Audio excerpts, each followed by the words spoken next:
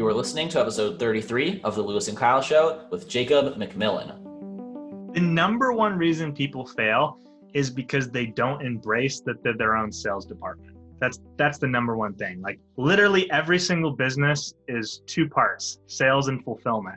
When you're a writer, if you're a decent writer, the fulfillment comes pretty easy, but you still have to hit that sales one. Hello and welcome to the Lewis and Kyle Show, an interview podcast where Lewis and I share tools for success in entrepreneurship, investing, self-education, and fitness through interviews with inspiring mentors. In this episode, we talk to Jacob McMillen. Jacob McMillen is a freelance copywriter who creates educational content, online courses, and a community related to succeeding as a freelance copywriter in different industries and at different skill levels, beginner, intermediate, and advanced. He has a podcast where he shares 10-minute clips about how to become a better copywriter, and he also maintains a community of some of the best copywriters on the internet. We brought him on to discuss his journey going from $0 to $15,000 a month as a copywriter, as a freelancer, and we get into some tips on should you learn copywriting? If so, how? And what makes a good copywriter? What makes a bad copywriter? Fun conversation, really educational, very high impact, and I hope you all enjoy it. Well, guys, we got Jacob here with us. Super excited to chat with him about copywriting and his freelancing career and some of the insights he has about those things. Jacob, thanks so much for coming on with us.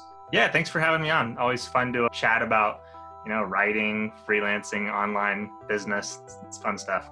Yeah, so I got lost in the internet again, as I do, searching for brilliant keywords like how to make money online, how to make money writing, as if this podcast hasn't given me enough ideas to actually think about. But I was on one of those searches again, reminded me the idea of freelance copywriting. So I searched for one of those things, how to make money, freelance copywriting, copywriter, and all of them were starting to bring me back to your site. So I figured you had to know what you're talking about if you had that kind of authority. So got really into your content and wanted to speak with you. So it's exciting for us. Real quick for the listeners, a lot of people, even in business, don't necessarily know what you're talking about when you talk about copywriting in the sense of writing. Could you define it for us? Yeah, so copywriting is really just writing kind of with a sales focus. It's writing intended to drive action, writing intended to introduce someone, to a company or a specific offer, that's trying to sell something at some point. So I kind of, the phraseology I use when someone hasn't heard of copywriting is just sales writing, really that simple. So what are some things you'd write as like a copywriter? I know you break it down on your website into 3 main categories for freelancers. Yeah, the bulk of what I do is going to be website copy. So, anytime you go to a website, the wording that you're reading there that's introducing you to the brand, introducing you to the offer, the mission statement, the individual products or services, that's all copywriting. Email copywriting is another big one. Anytime you get an email from a brand or individual you follow, the writing you're reading falls under that copywriting umbrella. And then the other big one, this one's a little bit different because it tends to be a little bit more indirect. But blog writing is a form of copywriting that's kind of more specifically referred to as, content or content writing. But it kind of falls under that umbrella that ultimately, when brands create these blog posts, they're ultimately trying to get someone to engage with their brand, in some way, shape, or form. So how did you get into copywriting? How did you fall into this world that you're now so entrenched in? Yeah, so I actually paid my way through college doing direct sales.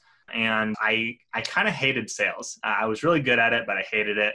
It was like I hated the process of getting in a conversation with someone where, how I felt about them at the end of the conversation was based on whether or not they purchased. It's just kind of, and I couldn't really hack my emotions to not feel that way. So it's just kind of an emotionally debilitating process to go through direct sales, but I was good at it. It served its purpose, but then after college, I was like, I'm not doing that. And I'd started exploring, the online business world, particularly SEO. And through that, I started to kind of, I found out what, someone came to me and asked for copywriting, and I was like, I don't even know what that is. So they explained it, and I kind of started to look into it, and I was like, this is like everything I loved about sales minus everything I hated about sales. And at that point, I kind of knew pretty quickly that this is what I wanted to do long term. So it's a little bit more scalable too, right? Like with direct sales, you have to be in front of the person selling to them directly, but with copywriting, you can just put it out there in the world and it'll sell for you 24/7. Yep, exactly. It's a a very, high reward to investment ratio relative to, other things that you can do for sure. So can you tell us a bit about, how you got, what was like becoming successful at it? So you kind of identified it's something you wanted to do, but how do you actually begin to support yourself doing it?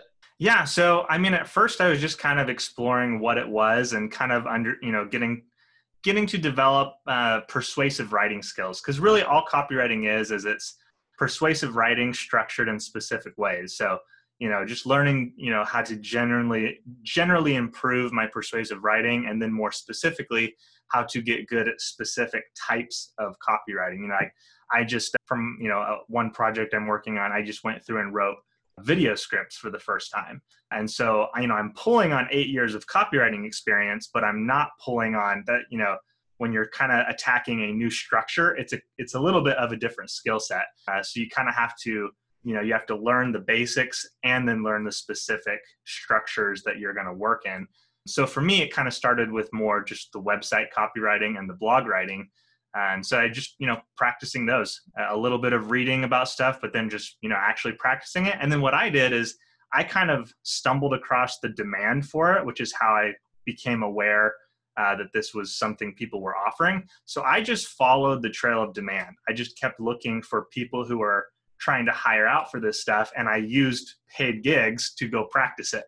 Whereas, a lot of people today, when they first get in, they think they need to go through this extensive process of getting really good at it before they can go hire it out. But that's just not the reality, because, even people who are hiring copywriting today, it's on a spectrum. There's people hiring $50 budget all the way up to a $50,000 budget. So, those $50, $100, $200 budgets, they're asking for people who are wanting to practice their writing, because no one who can charge $5,000 is going to take that project. They still need a writer.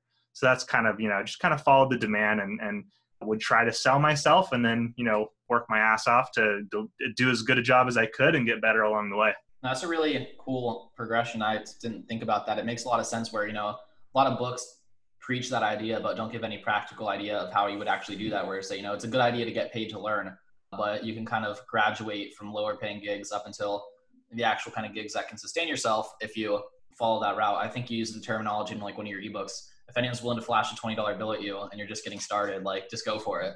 Yeah, and exactly. I really like that messaging. Yeah, you really don't want to be rate chasing in your early years. You want to be focusing on what's going to maximize my skills development.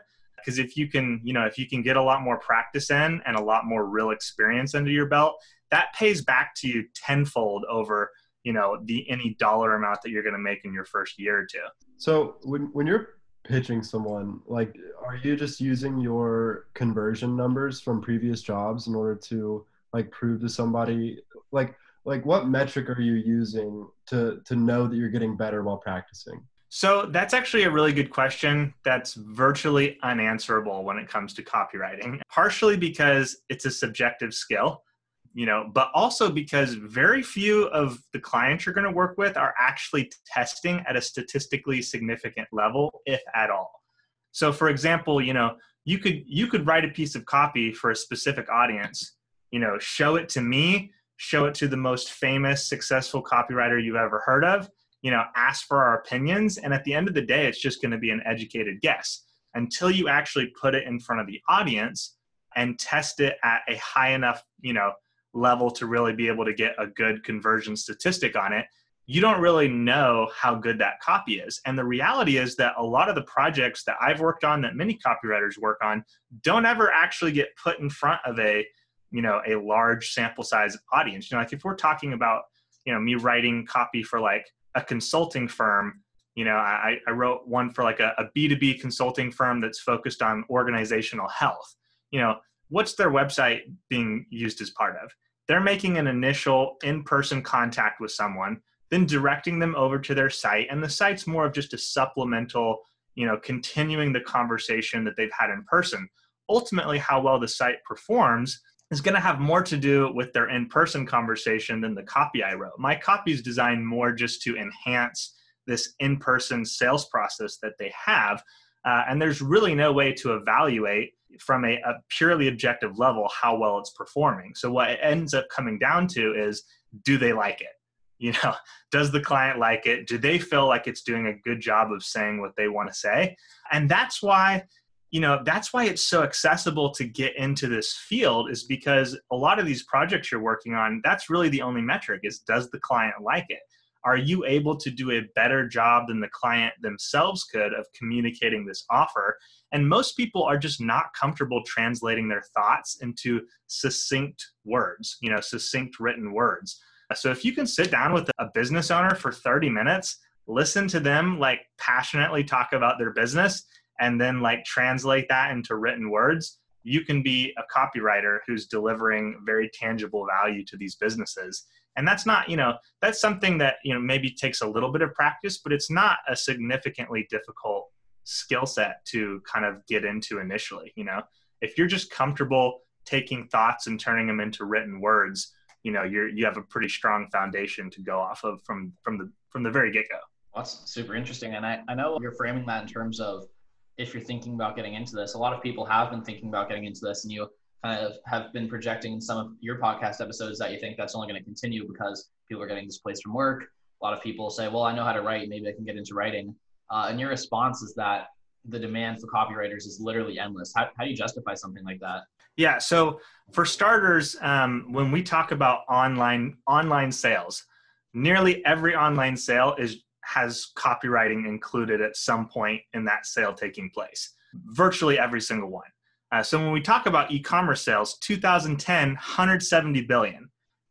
2020, we're projected to hit 1.2 trillion. That's 600% growth in 10 years. So when you talk about a market that's exploded that much, the supply of writers isn't even close to keeping up with that 600%, demand explosion. So it's a very simple economics model right now of, the demand being drastically higher than the supply. And that's why I have students literally hopping in. I got an email from a student the other week who they were doing their homework for the third assignment in my course. And by doing the homework, which actually involves them going out and doing real business growth stuff, they landed a $14,000 gig for their very first client.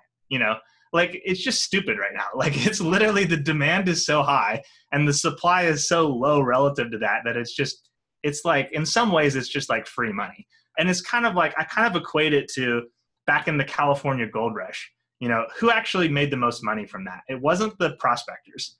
It was the people selling the shovels and the supplies. You want to be the ones selling shovels in a gold rush. And that is literally what copywriting is. Out of all the business models you can look at, you got Amazon FBA, you got, drop shipping, you got affiliate marketing, you got all these things, advertising, all these different really effective ways to make money online, but they all work through copywriting. Literally none of them are functional without some level of copywriting. So copywriting isn't necessarily the only or the most lucrative thing you can do, but it's the most reliable by far, because anyone making money online is needing copywriting to power that. It's the shovel powering that dig.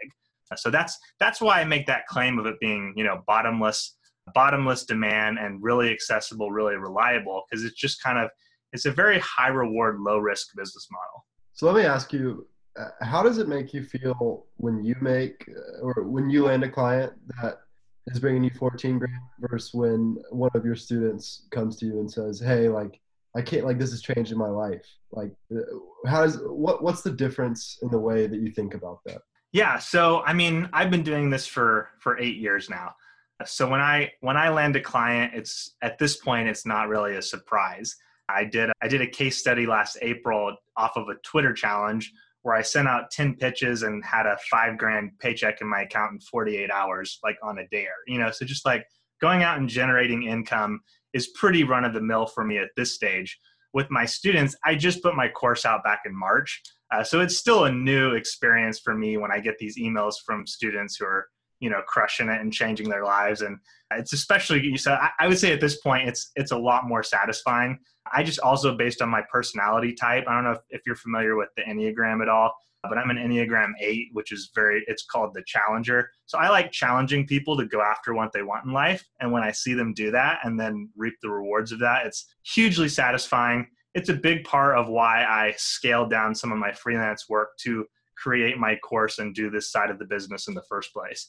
So yeah, I mean, it's definitely a huge emotional high to get those emails from people, especially when, you know, I have the core side, but then I have the right mind side too, where I'm more, that's my premium membership for intermediate and advanced writers. And I'm interacting with those people on a day-to-day basis. So I'm like right in the trenches with them on the challenges they're facing. So when they come back to me and they're like, hey, you know, I just got paid $1,000 to write for this website that you told me to pitch, you know, it's just like, it's just super exciting, you know? Can you walk us back on that journey? So like you said, you'd kind of gotten pretty good at this. You could off a dare land clients overnight if you needed to. And you kind of, speaking of challenges, said you framed it for yourself as a challenge where could you spend 12 months and create the best copywriting training anywhere? What was the inspiration for framing it in such a unique way, and how's that been going? Because are you still have that 12 months have passed, or now you're in the evaluation phase of that project? July was the 12th month, so August is the 13th month, and it was a pretty big success. So I'm continuing forward with that for sure. For me, it was a situation where I had helped a client over the previous year rank across the board for all things consulting. So consulting, consultant, how to become a consultant, how to build a consulting business, like anything with that, I had them ranking in like the top 3 results. And I was like, shoot, like if I could get them there in a year, I could totally do this for me for copywriting. So I need to I need to finally do that. And something that had kind of been on the back burner, I think most people these days, you know, from the beginning of them getting into this online field, the idea of selling info products is one of the more appealing options they want to work toward at some point. And I was no exception to that. I've been aware of that for a while. But for me, I was very much waiting until I had a really clear plan of how I could offer something better than what was currently in the space. Because I didn't just want to, you know, offer some other thing that's not solving any unique problems. You know, at the end of the day, if someone else was doing it better than I could do it, I'd rather affiliate for them than, you know, try to make something not as good. So I'd been experimenting on the side. I tried at one point doing direct like one-to-one mentoring with several different writers to see how that worked. I tried like a general membership group. I tried various forms of different types of training that were a little different than what other people were offering, just to see like what's going to tangibly make the most difference. And there are just downsides to all of it. The mentoring one of the big issues was when we're talking about the first year of growth in a, you know, as a service provider, a lot of it comes down to just like hitting the pavement on those pitches. And so there just at some point, there was no value in sitting there checking in with someone every week going, did you send your 20 pitches? No. Did you send your 20 pitches? No, you didn't. We'll do it next week. You know what I'm saying? Like, so just trying stuff like that. And then, so it kind of was just things kind of aligned where I felt like I had a really clear plan of what the needs in the market were from beginner through advanced writers, and how I could solve those things via a comprehensive course and a paid membership group. And then I found out my second kiddo was on the way. So I was like, well, shit, I got 9 months, you know, before all my time is gone. So let me just see if I can do this. And so just gave it a shot, and it very much followed kind of the little, you know, exponential curve graph, like very low income through the first 6 months. And then it started ramping up. My goal was to hit 10K a month in product sales by the 12th month. And I did like 16, and then I did 25 and so far this August. I guess we're at the end of August now. I'm starting Facebook ads this month as well, heading into next month to see if we can scale it higher, but who knows what's going to happen. I might just lose all the money I made doing that, but we'll see. Yeah, you got to set a pretty clear budget for those Facebook ads, but I mean, you should be pretty good at it if you're a copywriter, right? I mean, but I guess Facebook ads are a black hole even to copywriters. Well, I'll be the first to say, like, you know, copywriting is only, in my opinion, like 15% of the result. You know, product market fit and getting in front of the right people are the bulk of the thing, you know, the bulk of the driver for sales. So, I mean, people at this stage have been getting a lot of ads for people trying to sell freelance writing training. So whether or not I can come in there and kind of highlight myself within that noise remains to be seen, but, you know, we're giving it a shot. Well, if anyone searches the term how to make money copywriting, like me, they'll find you. So that's good. And then it's Totally. just like converting on your own site.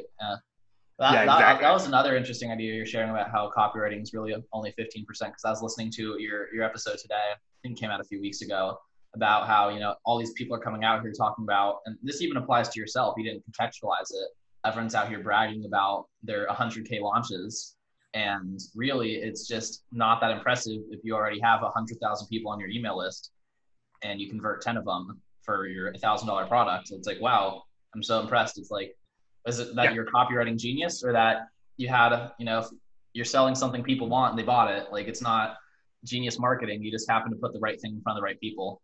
Exactly. And listen, I'll be the first one to say, if you write a 100K launch, leverage that shit, brag about it all you want. Like, use every scrap to push your own brand. But for everyone else who's looking at that going, oh, how can I get the skills to emulate that? I'll never reach that level. It's really not about the writing. Like, at the end of the day, if you're being clear, like, you can definitely sabotage a good product market fit by not being clear and not, communicating that it is a good product market fit. But if you're just being clear with the offer, people either want it or they don't. And there's like, maybe, it's kind of like heading into this election. Most people already know who they're going to vote for. There's a small margin of people who might be on the fence. That small margin represents what you can do with copywriting. Like, it's kind of, it kind of comes down to that. Yeah.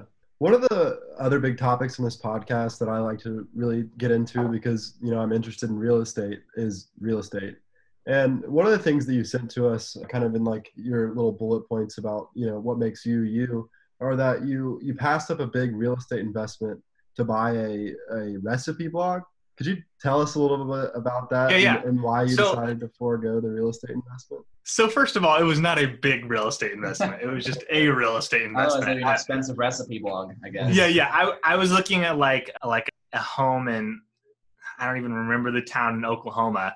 That was like, I think like it was like a $60,000 home that brought in like $550 a month in rent. And I was like, so I was looking at that and I was like, I could buy that, just kind of, hold the equity value, keep some rental payments, the typical why you do a real estate investment. And at the same time, I was looking on, I'd kind of been keeping my eyes open on some of the sites where they sell blogs. The one I ended up purchasing off of was Empire Flippers. And so I'd kind of just been looking, I'd put my deposit in so I could see the behind the scenes stats, just looking for something that I thought would be a good fit for me. And then I see this recipe blog, which was not otherwise a good fit for me, but it had been making like $1,500 to $2,000 a month in ad revenue for 3 years straight with almost no additional content, just on autopilot for that same $60,000 price. So I was looking at that and I was like, I could get in there and potentially scale that up to double that, probably pretty easy if I put some work into it. And if not, I'm making 3 times the rent payment, for no work essentially. And so I was like, well, shoot, like I'm going to take the three by revenue, revenue thing. So I bought that, and I literally haven't touched it since I bought it. And it's just been knocking out 15 to 2,000 ad revenue every single month on autopilot. So it's just like, and I'm in talks with someone to merge it with their more social media focused food brand. And like literally the moment we conclude the merger, we're probably going to be having 8 to 10K per month in sponsorships coming through, because most of the people who want to do sponsorships with her are looking for a big blog draw as well for a lot of, organic traffic, which the blog I bought's bringing in, over 100,000 visitors a month. So it's just like, when we combine those two things, it'll be a big revenue jump. But yeah, it's just kind of one of those things where it's like the real estate just had literally no upside past, the $500 a month. So I was like, shoot, like, if I'm gonna, at that point, it's like I'm still under 30 years old, might as well take some risks here. Sounds like the blog had a really good cap rate to me. That's a pretty big return for not having to do anything, for sure. Totally. And blogs in general, they're just much more volatile, which is why they're a little bit riskier. But to me, the blog had such an extensive history that it was just like, I felt like it was as close as you could get to more of that real estate income profile that was unlikely to crash, because typically, 9 out of 10 blogs, you don't touch them for 3 years and they're done. Like they're literally worthless, so just kind of one of those unique things I hopped on. And, I'm still about 2 years out from breaking even on that investment. So anything could happen. It could still blow up in my face, but so far it's, so far so good. Speaking of blogs, you give a lot of free content on your website, which is what led me ultimately to spend so much time on it before purchasing anything or anything like that. What's the strategy behind so much free content up front? Because I mean, it's like you gave the whole lesson for one of the modules of your courses, like longer than the scroll bar, like shrunk because I'm gonna have to set time aside to read that because it's so much content. Yeah. Like looks good, but what's the reasoning there? Yeah. So, I mean, part of it is that most of the blogs that I've read and most of the people who I've purchased from over the years, because I've spent over $30,000 on courses, coaching, and consulting, over the last 8 years. And, most of the people I bought from did the same thing. They gave me a lot of really good value up front for free, to where it was like, okay, I want to go deeper on this specific objective that they're helping with. So it made sense to pay them for the more in-depth and more streamlined take on it. Because at the end of the day, blog posts and education are not aligned in their goals. When I create a blog post, like my, complete guide to website copywriting, that's 10,000 words, probably the longest one on there. My goal for that blog post is not to give a freelance writer the most succinct education that they can have on how to provide website copy as a service. My goal is to provide the best possible answer to the query of website copywriting on Google. So I'm looking for any person who is typing that in Google. I want to provide an answer that incorporates what they're looking for, so I can rank and be the number one result for that, which I am. And so that's my goal there. And when we talk about even the website copywriting lesson in my course, it's actually less content because a lot of that content is counterproductive to someone who's trying to learn.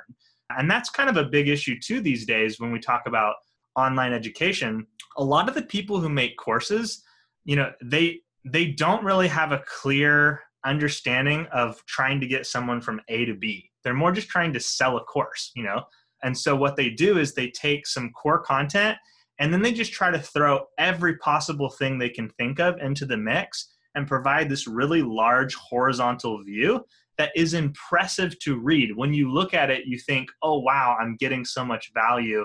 Thank you. You're great. I'm not going to ask for a refund. When in reality, 75% of that stuff is often working against you.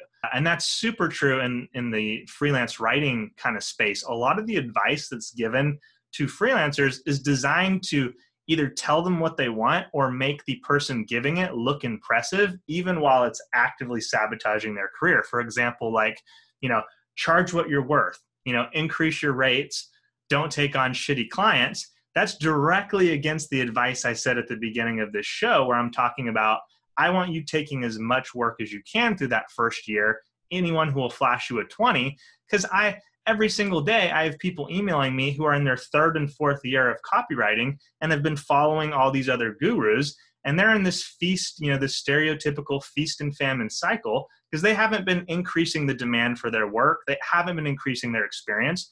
They're working on 1 gig every 2 months. That's a high paying gig, but they're making less than people charging way less and working on way more projects. And so those people are kind of going to go like this, while the people who are following my advice are going like this, and it takes maybe a year or two for them to break even with the people who are going like this. But from there, it's all gravy from there, while those other people are going to cycle for the next 5 years. And that's kind of what I do, in my blog content, in my SEO driven content. The goal is very simply to provide value while grabbing these rankings. And so if it's a piece of content, if it's a topic that's not going to give me SEO value, I'm probably not going to spend a lot of time going into it. And so there's a lot of stuff like that that's in the course. That's the really helpful stuff. But it's so that's kind of those are kind of the interplays there. I want to rank for as much stuff as I can. And at the end of the day too, I'm not really worried about overgiving content to people because, one, I don't need everyone who comes to my site, even everyone who benefits from my brand, to pay me. If there's hundreds of people coming through and changing their lives off of my free content without me making $1, I'm great with that. that's fine. I'm still going to make enough money from the people who do want to pay and who do want the more direct guidance to pay my bills. And I'm not over here trying to milk every dollar I can get. I'm just trying to create good shit and, make some money. So I love that answer. And I think I left a note to Kyle, I was fascinated by the whole explanation there, just on our little Word doc where we worked through the questions. I was like, this guy knows his stuff. I love it. I really like the level of detail and the thought process behind all the decisions along the way and the strategy, as well as the ethics. But you obviously really know what you're doing. But I think something that's really interesting that you mentioned earlier is that you've assembled your own group of other high-performing writers. You've kind of divided your following or the people learning from you into people who are at the beginner phase, and then a kind of more active discussion committee with some other people that are also high-performing. What are some things you've learned from assembling that group and learning from other people doing well? Yeah, so one of the big reasons I chose to build the group that way is because I had a sort of a low-key student, someone who was connected to my brand, who I'd spoken with and given some advice to, and it was kind of just loosely following my brand. They scaled their business up to $15K per month using mostly LinkedIn as their driver. LinkedIn was completely off my radar. So when I started seeing what they were doing through LinkedIn, it kind of started me on this journey of realizing, hey, there's multiple ways to do this. And SEO, which is kind of the way that I built my business, is not the right fit for everyone. And so if I want to help more people, I need to find as many different methods that are working as I can and present all those options to people so people aren't sitting there, so people who are kind of going to have more of a square path aren't trying to force themselves into this, circular hole that I'm creating for them. And so that was kind of the idea with Right Minds. LinkedIn, that's that one. I don't just pass it on to my students. I follow through on it as well. So I've been more active on LinkedIn, and it's yielded a lot of benefits for my business, both in terms of building Right Minds, bringing in students, connecting with other writers, forming friendships with people. Tons of upside from that. That's a big one. And then, also it's just kind of the other idea behind the group was that once you've kind of developed the basics, once you kind of know how the career works and you're following through on the fundamentals, your growth tends to be more about kind of getting just like that one relevant piece of advice here and there over the years. It's not the big presentation. It's like the little bit of advice here. It's that one thing you learned from that one training here. When I doubled my income at one point within a 30-day period from this one comment in a course I took where they were talking about how to package your high ticket writing consulting services. And I just followed through on basically going from more of an a la carte view to a packaged view. And that literally doubled my income in 30 days. So just small stuff like that can just have drastic impacts, especially once you're further along. When you're in the beginning, small stuff doesn't really change anything. It's more about finding that flywheel system that that you can grow with. But the further you get, the more really small stuff can have a huge impact. And so Right Minds is just kind of about making a place where everyone can be getting those small little pieces of advice. And so, sometimes you get the, the thing with LinkedIn saying, hey, this is a viable leads channel. I'm going to pursue this. It's real specific like that. Other times it's a little thing with the way you do an onboarding, the way you're doing your freelance onboarding. I see that a certain person in the group is doing it one way. I try that out. And then a few months later, I realize, oh, wow, my sales rate just went up by 20% or something like that. So kind of just stuff like that. Yeah. I don't want to say that you make it sound easy, but I don't love to write. I don't consider myself great at it. Lewis, I think, is, and he's, on that path, and that's why he found you and why we're talking to you. But right now it's looking like a pretty good career path. So why do people fail at what you do? Why do people get into it and then not meet this endless demand that's created? The number one reason people fail is because they don't embrace that they're their own sales department. That's the number one thing. Literally every single business is two parts, sales and fulfillment. When you're a writer, if you're a decent writer, the fulfillment comes pretty easy, but you still have to hit that sales one. I'm on Twitter all the time where I see people complaining about someone in their group who closed a deal and is then asking the group for help with how they can fulfill the thing they just sold. And I'm like, Well, no shit. Sales is a whole different skill from actually being able to deliver whatever you sold. And so that's kind of the big thing, is that a lot of writers come in, they want to be good writers. They don't want to sell. They don't want to sell themselves. They don't want to do the prospecting to get the people to sell to in the first place. They're not willing to be consistent with their, with their pitches, with getting out, putting themselves in front of people who might need work. At the end of the day, doing this is not hard. But it's the same way with like losing weight. Losing weight's not hard. You eat on like, a small deficit every single day. It's the every single day part that's hard. It's not the any individual day. Sending out 20 pitches is not hard. Sending out 20 pitches every week is hard because, as humans, we are not wired to be consistent. So that's really the big thing, is just lots of things that can come up to kind of derail your consistency. Some people fight through it. Some people don't. A lot of times, going back to that whole information, having too much information, how it can be counterproductive. A lot of people, they'll listen to me give my spiel about, getting your 20 pitches out per week. They'll nod along, they'll go do it. They'll go do it for a week or two. Maybe they don't land any clients right off the bat. And then at a certain point, it's like, okay, I hear about this new marketing tactic from this guru I follow, or someone talks about how they landed this client. I'm going to stop pitching now and go try that because that's new and exciting. And then there's enough info out there. There's enough tactics out there. You can do that unsuccessfully through 100 tactics. You can spend the next 2 years going through a new tactic every single week with no results. And it's just kind of like this. There's always a carrot that's ready to distract you from the fundamentals. And it's just very difficult, for most people, really everyone, I think, to, ignore the carrots and be consistent on the fundamentals and just embrace the hard part of growth. And so I think at the end of the day, that's kind of what, limits people. And then there's also just the luck factor of take two people who are, equally inconsistent. One of them lands a client in that 2-week period, just they get lucky on the statistics. They're going to be a lot more motivated to hit that third week than the person who doesn't, So it's kind of a combination of these factors. Some people kind of the cards roll in their favor, others don't. But I've seen people make every single mistake, have everything go against them, and they still just like brute force their way through to making it work, So that's where it's like if you're persistent enough, you can make this work almost without exception. That reminds me of that last episode we put out was with this kid who did really well wholesaling real estate, which is another really popular thing people are trying to get into right now, because it's like you don't need to be a licensed agent. There's not all these gatekeepers. Just go out and do it. And my biggest client right now does training on wholesaling. So totally. That's pretty funny. Then maybe I shouldn't give this next piece of advice, but this kid goes, all these people reach out to me on Instagram in the DMs because they hear about all this money I made wholesaling. My answer is I'm not going to answer any of your questions until you go knock on 100 doors.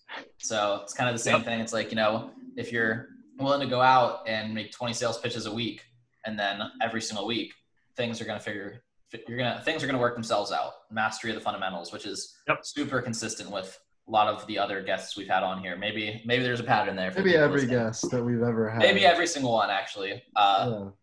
Same idea, maybe packaged in a different way, but yeah. There's people who are willing to tell you that consistency will get you where you're trying to go, and then there's people who are lying to you. It's really that simple. I like that a lot. Yeah. Okay. Exactly. I think we're going to transition out to the bonus rounds. Just not really as following of a flow. Sure. But just some fun questions to see what you think about some different things. So when you think of the word successful, who's the first person that comes to mind and why? Probably Elon Musk, just because I just like, regardless of anything else, I have so much fucking respect for that guy. Like making, what was it, like 190 million off of his PayPal sale. Like the dude could have just bought an island, been making, couple million a year on interest alone. And he put all of it on the line for two businesses that have a chance of single-handedly making us a multi-planetary species. And he was successful on both of them. Like, goddamn, man. He was sleeping on couches. He didn't have money for rent, and he made $180 million. Like the absolute audacity to go do that is just mind-blowing. And I respect the hell out of it.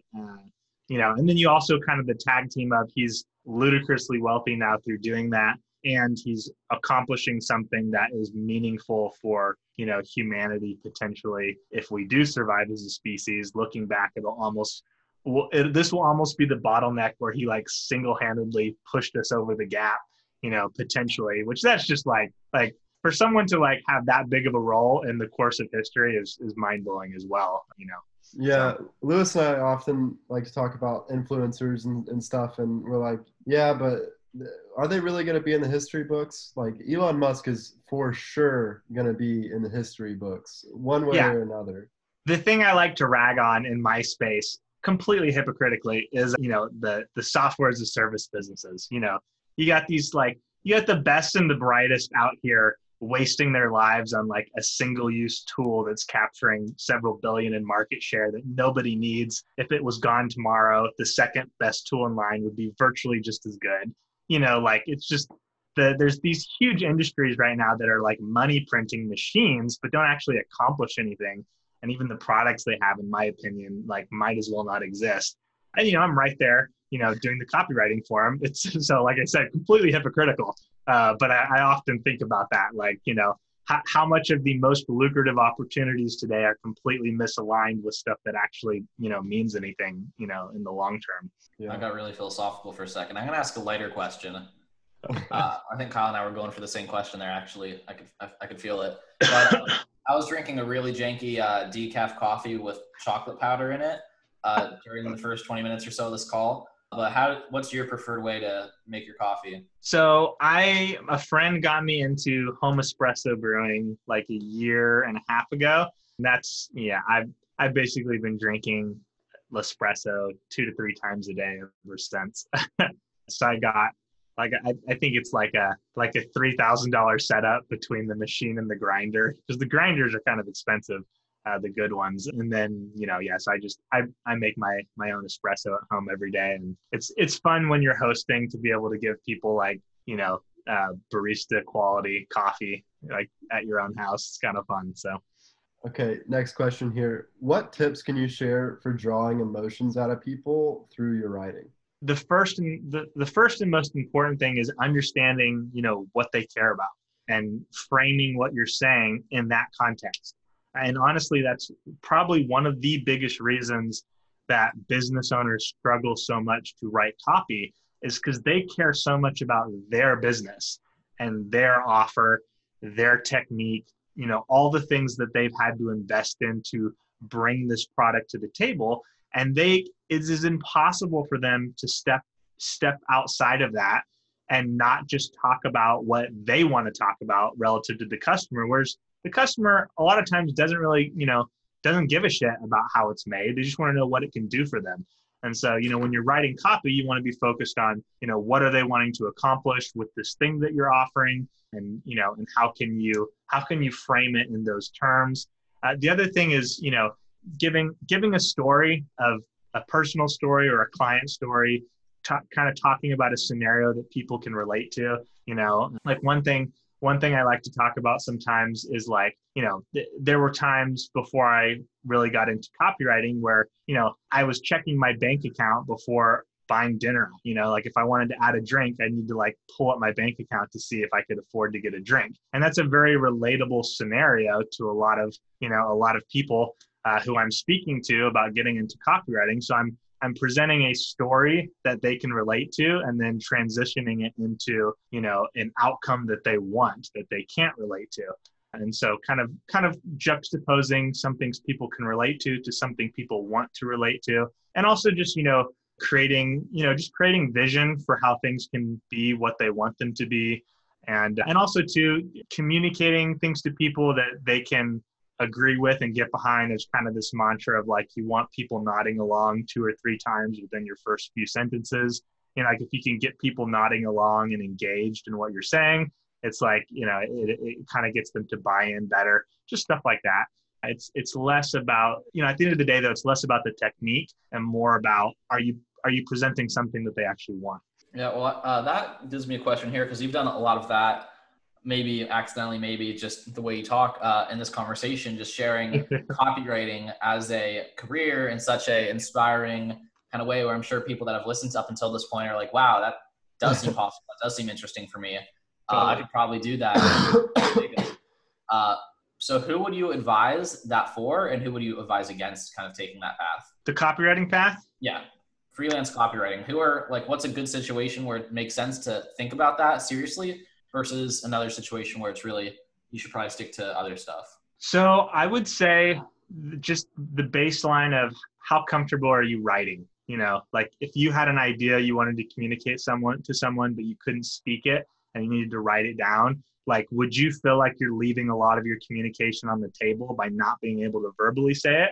Or would you actually feel like you can do a better job of communicating it when you write? For a lot of people, that's a really easy question. You know, like it's just really easy to say, oh yeah, I'm pretty comfortable writing, or no, I'm not. That's like the first baseline. If you're in the yes, I'm comfortable with it, then I would say it just comes down to what your goals are. You know, if you're looking, because there's virtually no downside to learning copywriting as a skill, because it translates into almost anything else you want to do. And when you're first getting started, it's probably one of the quickest ways to make capital right up front, you know, and get that initial cash flow, which again is valuable to anything else you want to do.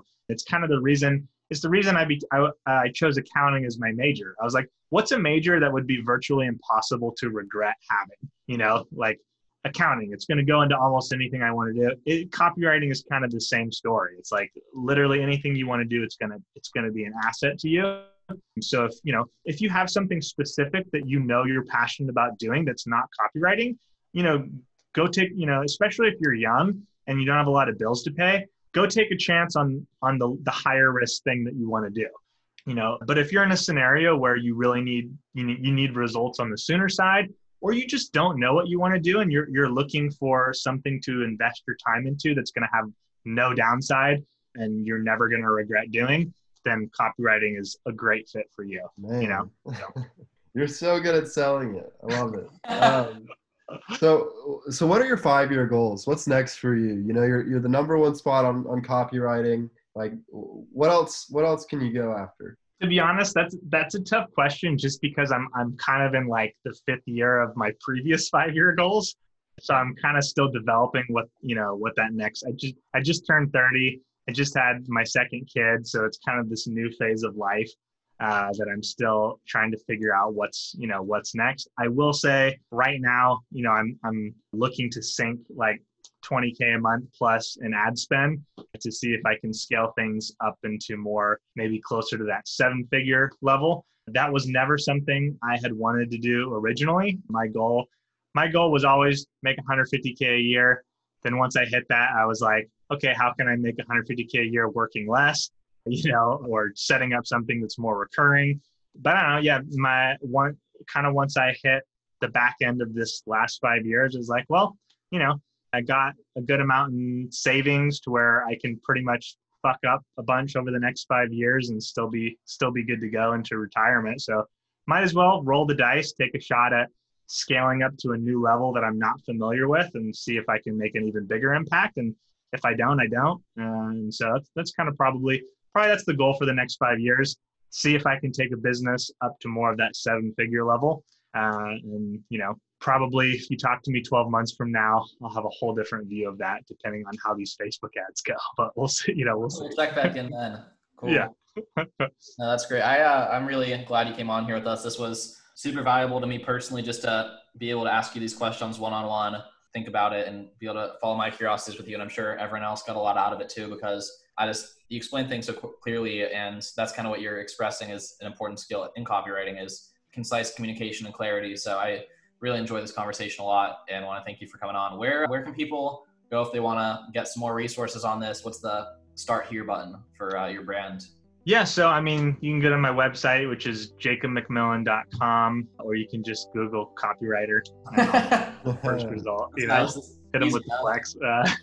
Yeah, so I mean, that's pretty much where it starts. I got my free crash course, which is a pretty in-depth, over deliver, as we talked about earlier. So you can start there, and then also, if you prefer to just kind of get 10-minute audio clips, obviously I have the Right Bites podcast that you can sign up for as well. I'm starting to try to do some more videos, but who knows if we'll actually stay consistent with that.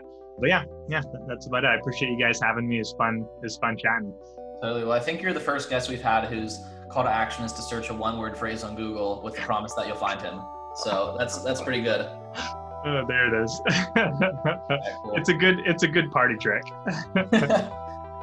Wow. Talk about somebody who knows how to persuasively speak. I mean, right now, I want to take the money out of my pocket and put it in his pocket. Like, talk about a copy talker. You know what I mean, Lewis? That's I don't know if that's going to catch on, copy talker, but he is a persuasive speaker, and he does a very good job making you think copywriting is both attractive, doable, lucrative, and maybe it is. We'll see. But I enjoyed that conversation. I found it really rewarding. It's so cool to be lost in an internet search, find someone interesting, reach out to them, and be able to have a conversation and learn more about them and be able to ask them some questions and share that with whoever's listening. So if you are listening, thank you so much for being here. We appreciate you. If you want to keep up with us, best way for you to do so, follow us on social media at Lewis Kyle Show or something similar on most major platforms. And if you want to help us out, you can do so by either sharing this interview or another one with a friend, or going on iTunes and leaving a rating and or review to help grow the show and let other people know that it's good or bad or whatever you think of it. Anyway, that wraps up this week's conversation. We'll see you in a week with the next one. Thanks for listening. See ya.